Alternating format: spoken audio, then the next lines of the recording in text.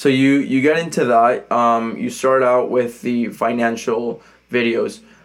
Obviously, like you said, it didn't have the same hit that your other videos are having right now.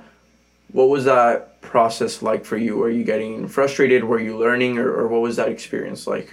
I feel like I had a really good support team, I guess, of people around me being like, keep going. Like, if this is what you really want to do, like, if this is your passion, keep doing it. And so, I mean, I had like probably a good amount of viewers, honestly, I'd say. I think, let's see. I know I shared it on my social media, and it was super awkward and uncomfortable for me to share it on my social media, but that brought in like 100 viewers to me. And that was big, and that's really what kept it going. The next one, like, not as many people tuned in. I got 50 views, then 20 views, but I was still making progress, and seeing that someone took the time out of their day to watch it, that made all the difference for me and kept me going, I guess. Yeah, I mean, just to be clear, my comments on that isn't like, oh, you don't have views. It was mostly not enough views compared to where you're at today. Of course. But your stock videos still have more views than mine, so like, it's still very different. But I can relate to that first video. Like when you share it on social media, of course, like the very first one, people are gonna go straight to watch it. I have it all on YouTube and Spotify, but most of my views will come either from Instagram or LinkedIn because I just post clips there. And I remember the first few clips, high numbers, and then it starts to drop. But there is progress, and I think that it does keep you going because you realize like there is work there.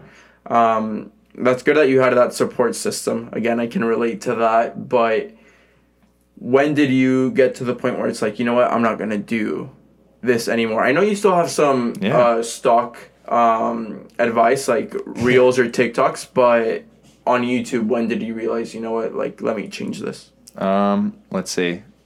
I guess it had to have been in the fall of last year. I like filmed one of our dual meets that we went to down at Cal Poly, and it got sent all around the parent Facebook group, I think, and it got like a bunch of shares on Facebook, like the most random place to do it at, and it was all linked to YouTube though, so that YouTube video got like 500 views or something for me. That was my most by far yet at all. So I was like, this is it. And I after that I made the trials video, and then after that I made a couple other videos talking about my life in the business school, and those both flopped. And I was like, dang, like these both got like 500 views and these got like 50.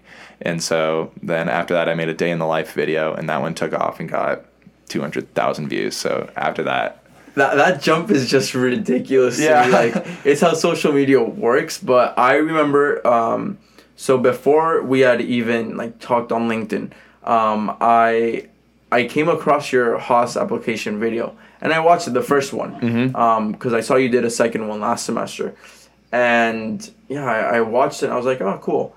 And then a few months later, I see your day in the life, and I'm like, how did these views just change, Like, I remember when you first reached out on LinkedIn, I went into your channel and I'm checking it out, and it's like, wow, like 700 subscribers, like good numbers. And then the next time I checked, 7K. And I was like, what is going on? Like, that's insane. Yeah. But what was that jump like? Like, I mean, obviously it's not overnight success because it's a lot of work leading up to it. But the result literally does come off as overnight success. So what was that going like from 500 views to 200,000 like for you? Yeah, it was super fun actually. Like it's really helped me like kind of make this more of a hobby because like I can see that people are enjoying my content and stuff like that. Let's see. I just remember waking up that next morning. Oh, gosh, we were literally headed to our team travel trip.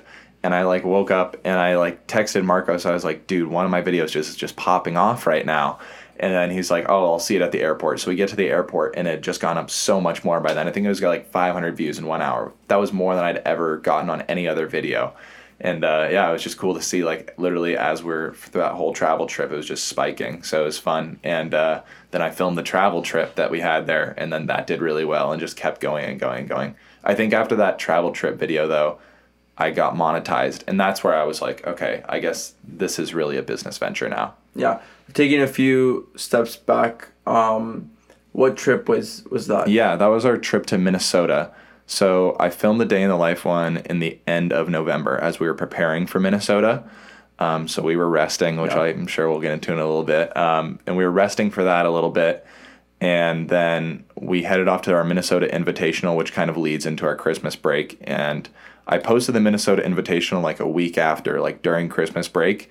And that one kind of caught on right at the end of the other video peaking. Yeah, so the Minnesota Invitational, and then the Christmas one was the training during break, right? Okay. Yeah, I just made a random one-off video, which didn't really get a bunch of traction. So that was kind of good to like bring me back down. Like, you got to make quality content over just consistency. Because a lot of people talk about, consistency is key. Always be posting this, always be posting that, if you kind of want to blow up in the algorithm.